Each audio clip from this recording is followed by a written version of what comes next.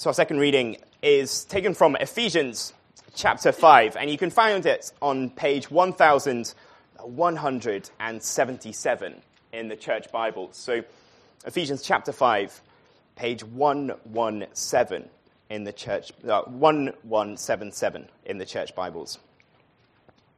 We're going to be starting from verse 3 and going through to verse 21. Let me pray for us as we open up God's word.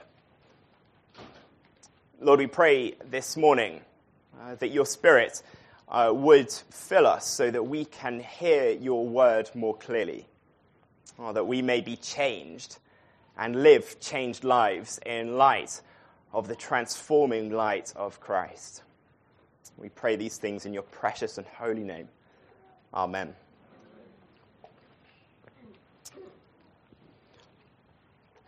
So Ephesians chapter 5, beginning at verse 3. But sexual immorality and all impurity or covetousness must not even be named among you, as is proper among the saints. Let there be no filthiness, nor foolish talk, nor crude joking, which are out of place, but instead let there be thanksgiving. For you may be sure of this, that everyone who is sexually immoral or impure, or who is covetous, that is, an idolater, has no inheritance in the kingdom of Christ and God. Let no one deceive you with empty words, for because of these things, the wrath of God comes upon the sons of disobedience. Therefore, do not associate with them.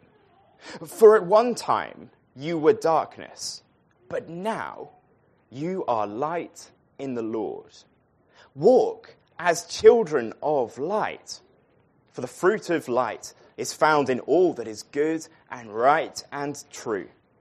And try to discern what is pleasing to the Lord. And take no part in the unfruitful works of darkness, but instead expose them. For it's shameful even to speak of the things that they do in secret.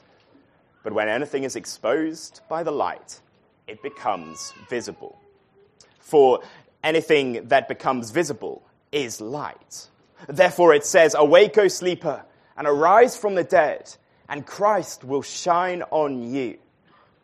Look carefully then how you walk, not as unwise, but as wise, making the best use of the time, because the days are evil. Therefore do not be foolish, but understand what the will of the Lord is. And do not get drunk with wine, for that is debauchery, but be filled with the Spirit, addressing one another in psalms and hymns and spiritual songs, singing and making melody to the Lord with all your heart, giving thanks always and for everything to God the Father in the name of our Lord Jesus Christ, submitting to one another out of reverence for Christ.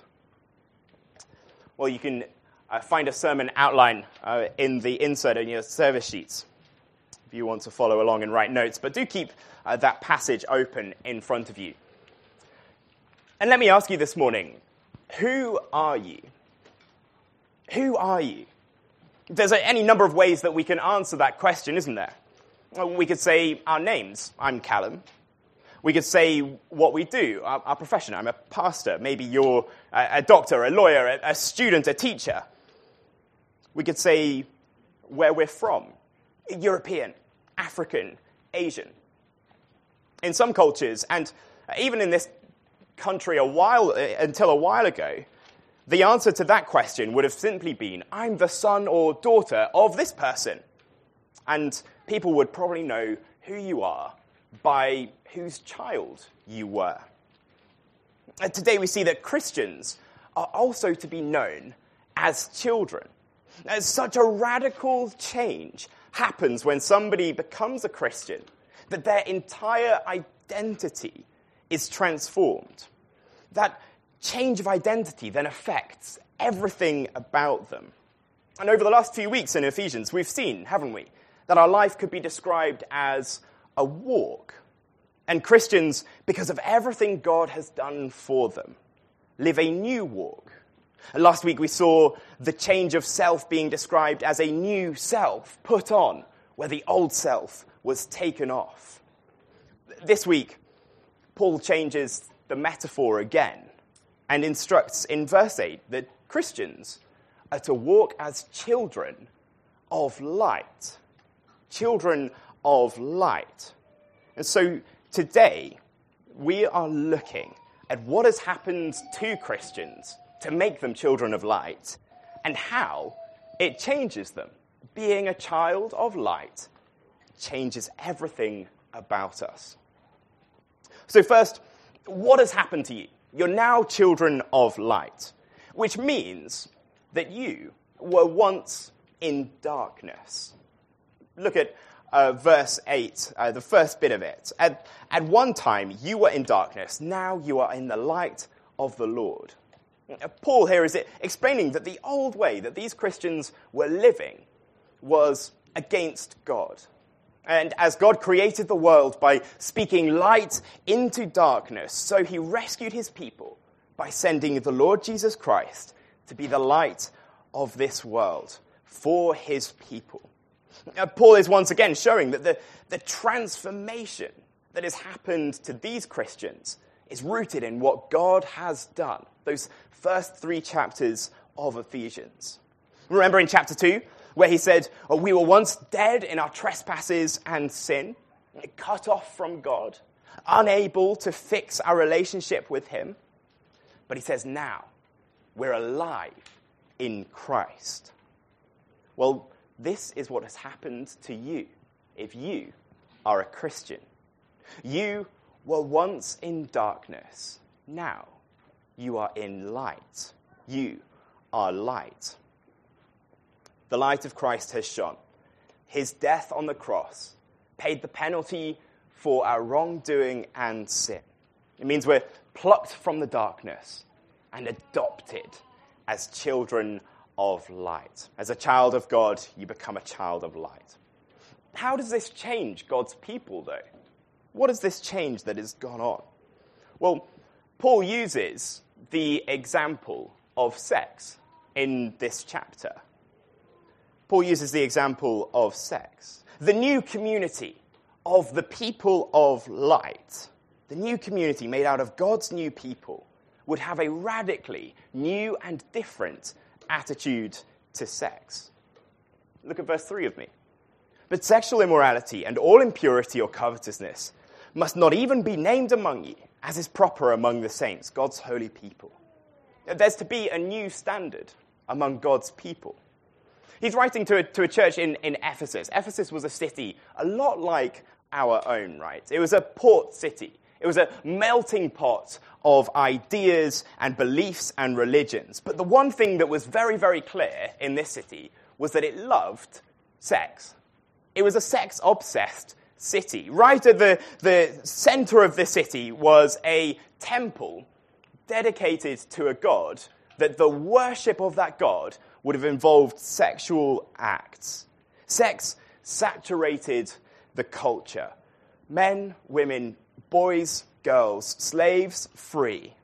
Just people fulfilling their sexual appetites, often the powerful, preying on the weak. But Paul says, this isn't how God's people are to act. No, you're children of light. So you you believe that God's gift of sex is to be enjoyed by his design. Not immorally, not impurely, not with covetousness, the 10th commandment against jealousy extending to coveting somebody else's body, someone else's spouse. In fact, the new standard is so high that these things shouldn't even be named among you. That's not never, ever talked about and just hushed away. No, it's saying it just shouldn't be present. Even more so, look at verse 4. Filthiness, foolish talk, crude joking, they're to be replaced with thanksgiving for God's good gift of sex. This is the high standard that God's people are called to.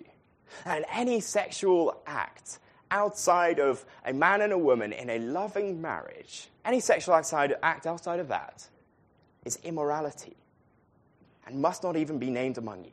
Not a hint, Paul is saying. So, use of pornography. flirtatious and suggestive behavior. They have no place in the Christian community. God's design for God's good gift. Paul's saying this is an example of how you are to now live as children of light.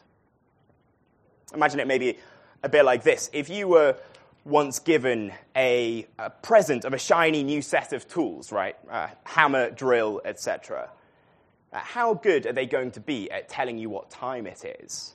You're going to be left confused, aren't you? On the other hand, if you try to hammer in some nails with a wristwatch, you're going to really struggle, aren't you? Because those things aren't designed for those purposes. And Paul here is saying that we're to follow God's design for his gifts. This is the new standard, so contrary, radically different to the world around them, and radically different for us today, to the world around us. And Paul highlights the consequences, though, of not following God's design for his gift. And this is confronting stuff. You may be sitting here thinking this is pretty extreme. Verse 5, for you may be sure of this, everyone who is sexually immoral or impure or who is covetous, that is an idolater, has no inheritance in the kingdom of Christ and God. Confronting stuff. Let's start with what this is not saying, and then we'll see what it is. It's not saying that your sexual history cuts you off from salvation. The Lord Jesus welcomes us as we are, including our sexual pasts, and he calls us to follow him. So maybe you're a believer here today, and before becoming a Christian, you live the way our world expects. If you're hungry, you eat. If you're thirsty, you drink. If you're turned on, you have sex. Just one more desire to be fulfilled. It's not saying that you're cut off from salvation. And it's also not saying that if you struggle with sexual temptation, then you're out. That's it, you've blown it. There'll be many here today who struggle with this.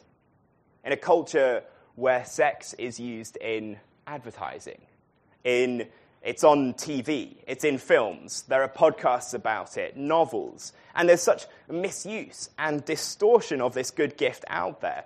Temptation will come, but we need to be quick to resist it.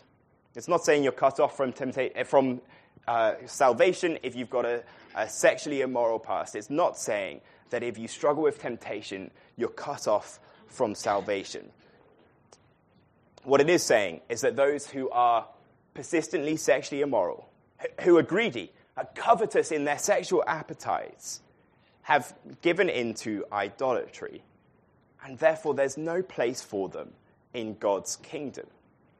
As Paul has previously described the Gentile walk, their old walk, as one of hard-heartedness and callousness, so too it is of idolatry and rebellion, to be walking in the darkness of sexual immorality.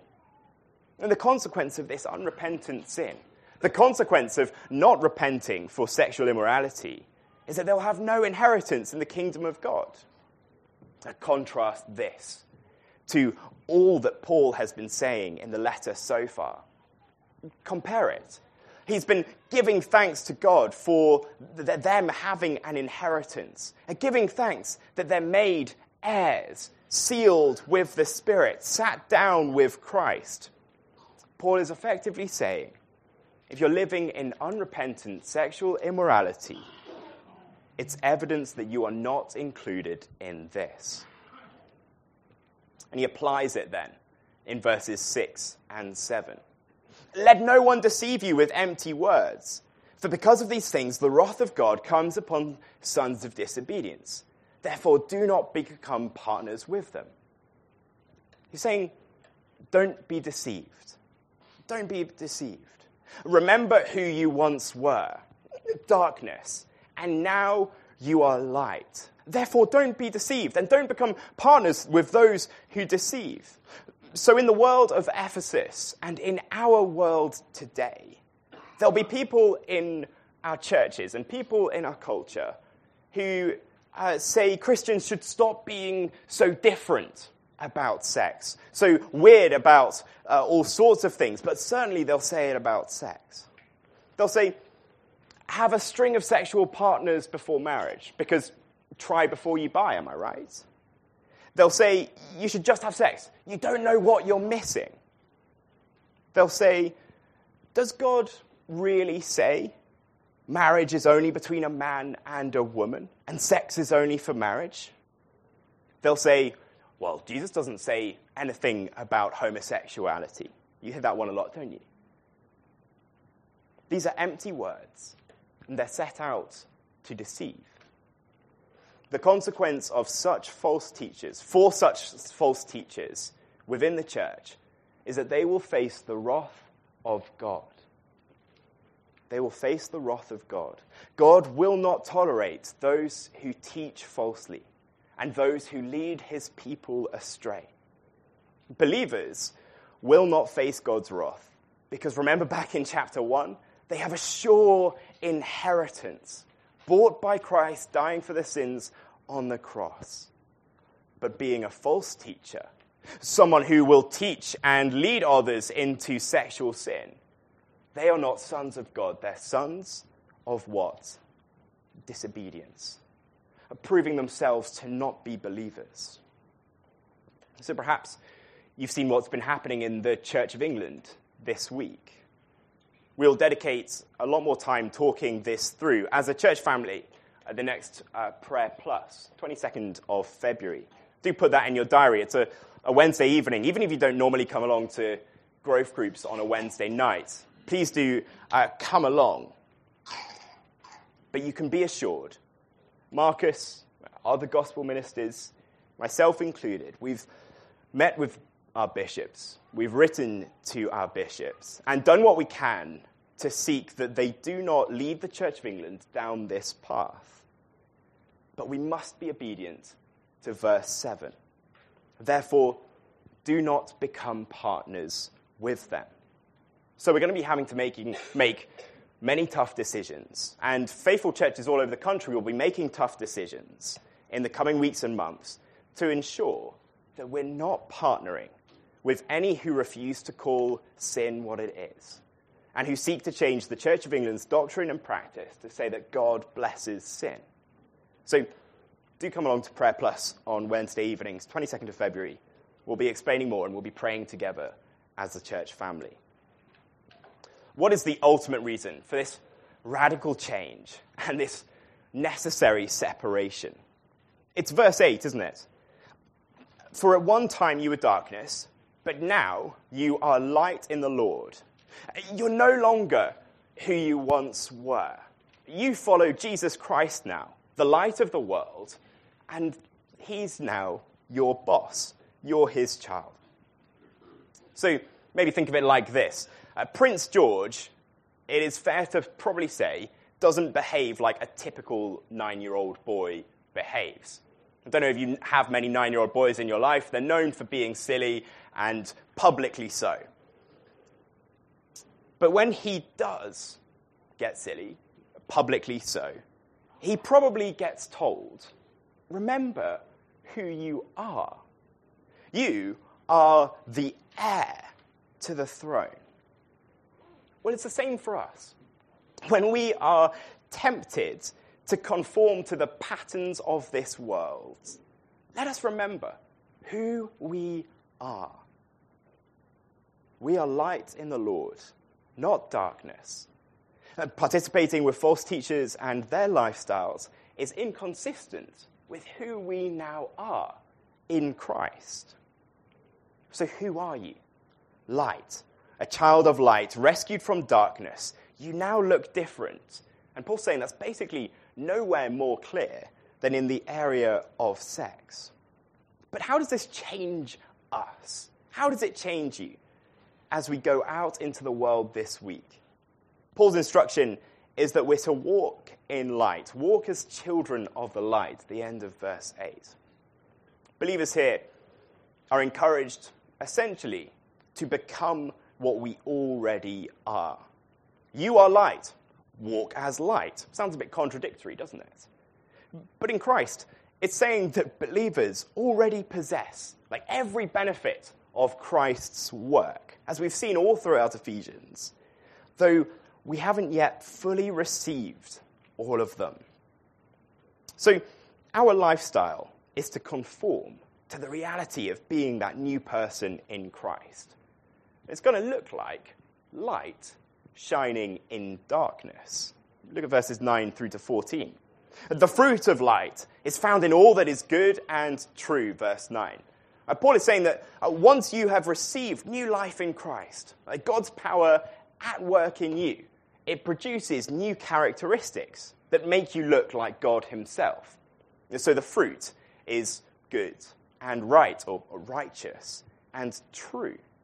And so we're to verse 10, try and discern what is pleasing to the Lord. So as those united to Christ by faith, it is the new goal of our life to please our God and Master in all circumstances. And to live this way requires wisdom and knowledge of God.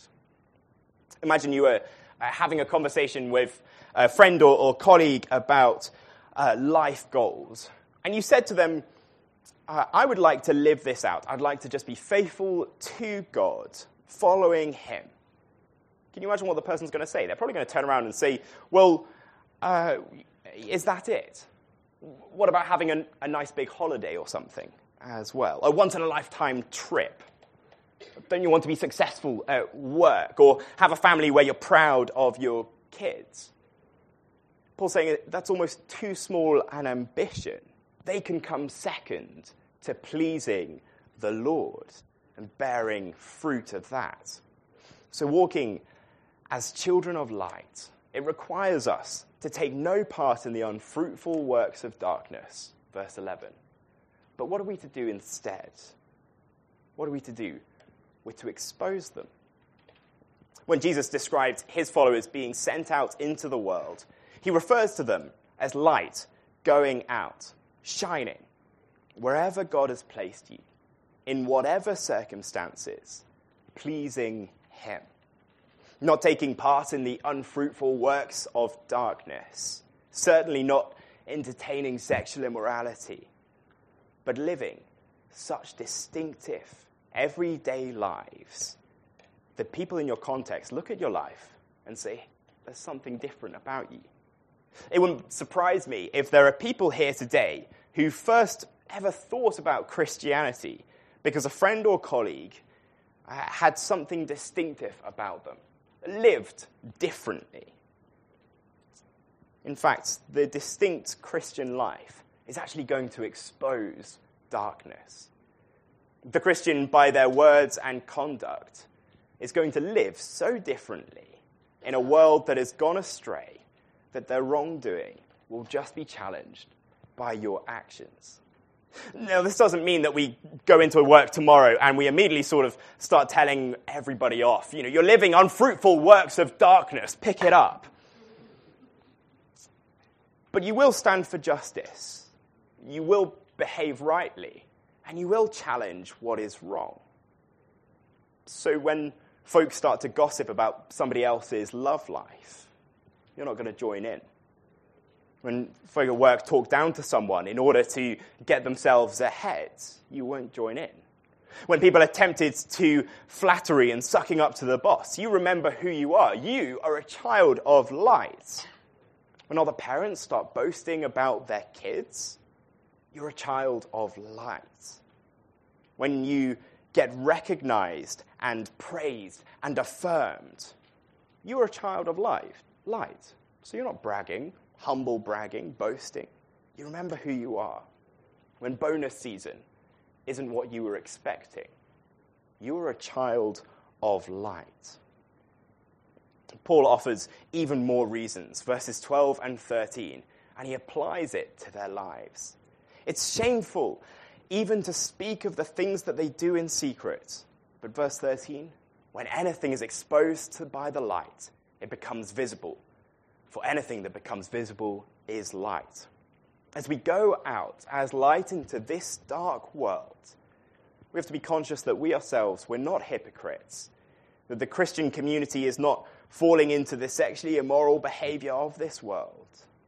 That's why sex scandals are so tragic in the church, not only because they're grievous sins, not only because they do untold damage to victims, but they also bring real shame on the church as well. If speaking of certain sins brings shame, how much more is it engaging with them? And Paul isn't saying that we don't ever verbalize them. You see, if you're struggling, then just shush it up and push it away.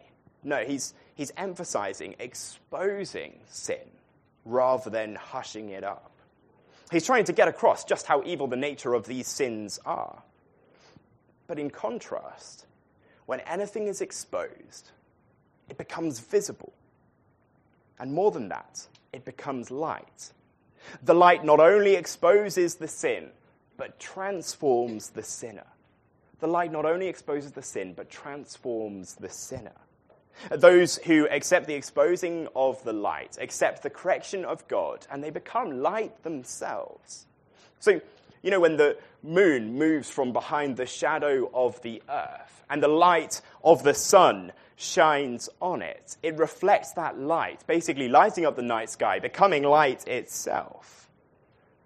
Paul illustrates this in verse 14. Anything that becomes visible is light. Therefore it says, "Awake, O sleeper, rise from the dead, and Christ will shine on you." It's a sort of hymn that was used by the early church. It makes allusion to loads of Old Testament references. Awake, O sleeper, rise from the dead. He's saying, don't stay in your disobedient ways any longer. You've died to sin. Don't let it enslave you.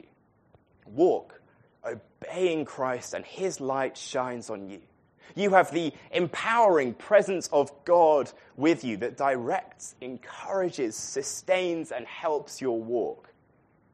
So light shines in darkness, in our own life, and as we go out as light in this dark world. The final instructions then in this passage, sum them up as watch how you walk. Watch how you walk, verses 15 to 21. There's three contrasts here that Paul highlights. Verse 15, look carefully how you walk, not as unwise, but as wise. And then verse 17, don't be foolish, but understand the will of the Lord. And then verse 18, don't get drunk on wine, but be filled by the Holy Spirit. As we go out into this week, we should watch how we walk, wise, but not unwise. Verse 15, look carefully then how you walk, not as unwise, but as wise, making the best use of the time, for the days are what? The days are evil. Paul's saying, take advantage of every opportunity that comes your way. Don't simply sit back and say, well, I'll avoid being evil, and that'll be fine. But no, use your gifts and your grace to glorify God. Verse 16, making the best use of the time, because the days are evil. The present age is one of darkness. The world is one of darkness, in desperate need of great light. So use every opportunity. Verse 17, don't be foolish, but understand the will of the Lord. God has made his will known. His moral purposes are revealed, but we still need to understand it. So we have to be diligent in applying it to our lives. It isn't simply enough to intellectually understand God's moral standards, but we have to live them out. You could read as many books as you ever could want to about trekking in the Amazon rainforest.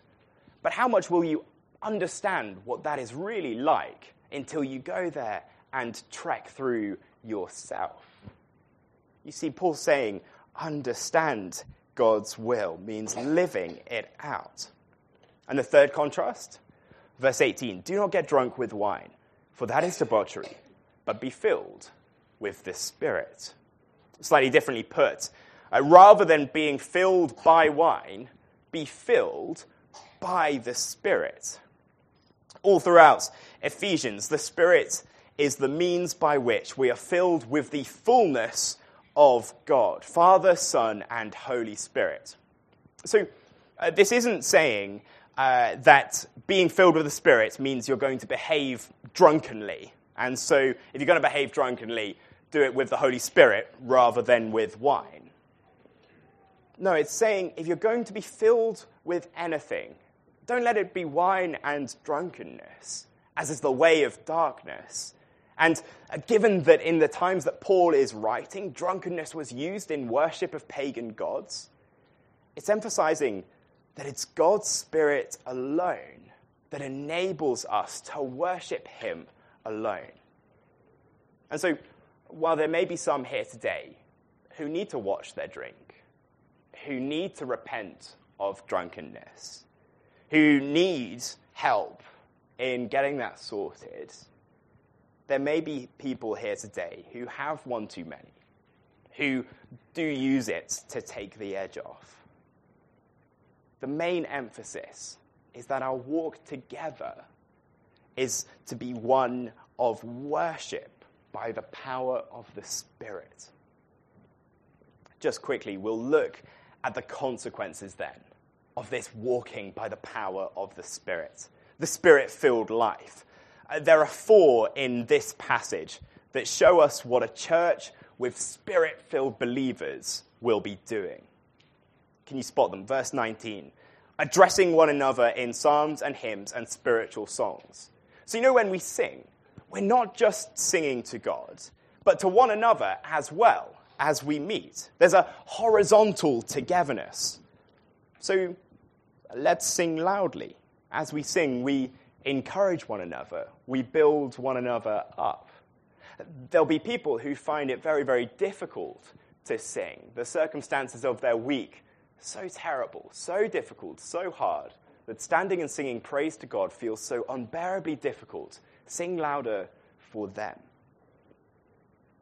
Next, it doesn't stay horizontal. Together, we sing to God, singing and making melody to the Lord with your heart. The Lord Jesus is our Savior, our rescuer, our Redeemer. Even though our singing encourages one another, the object of our worship is God Almighty. And third, we're to give thanks. The Spirit-filled believer is always giving thanks. How and for what are in verse 20. We give thanks always and for everything. So even in times of trouble, difficulty, suffering, who are we giving thanks to? Look at verse 20. The Father, in the name of Christ. So the Spirit-filled believer is always giving thanks for everything to the Father in the name of Christ, the triune God at work, producing this thankfulness. And then submitting to one another out of reverence for Christ. The final verse, 21.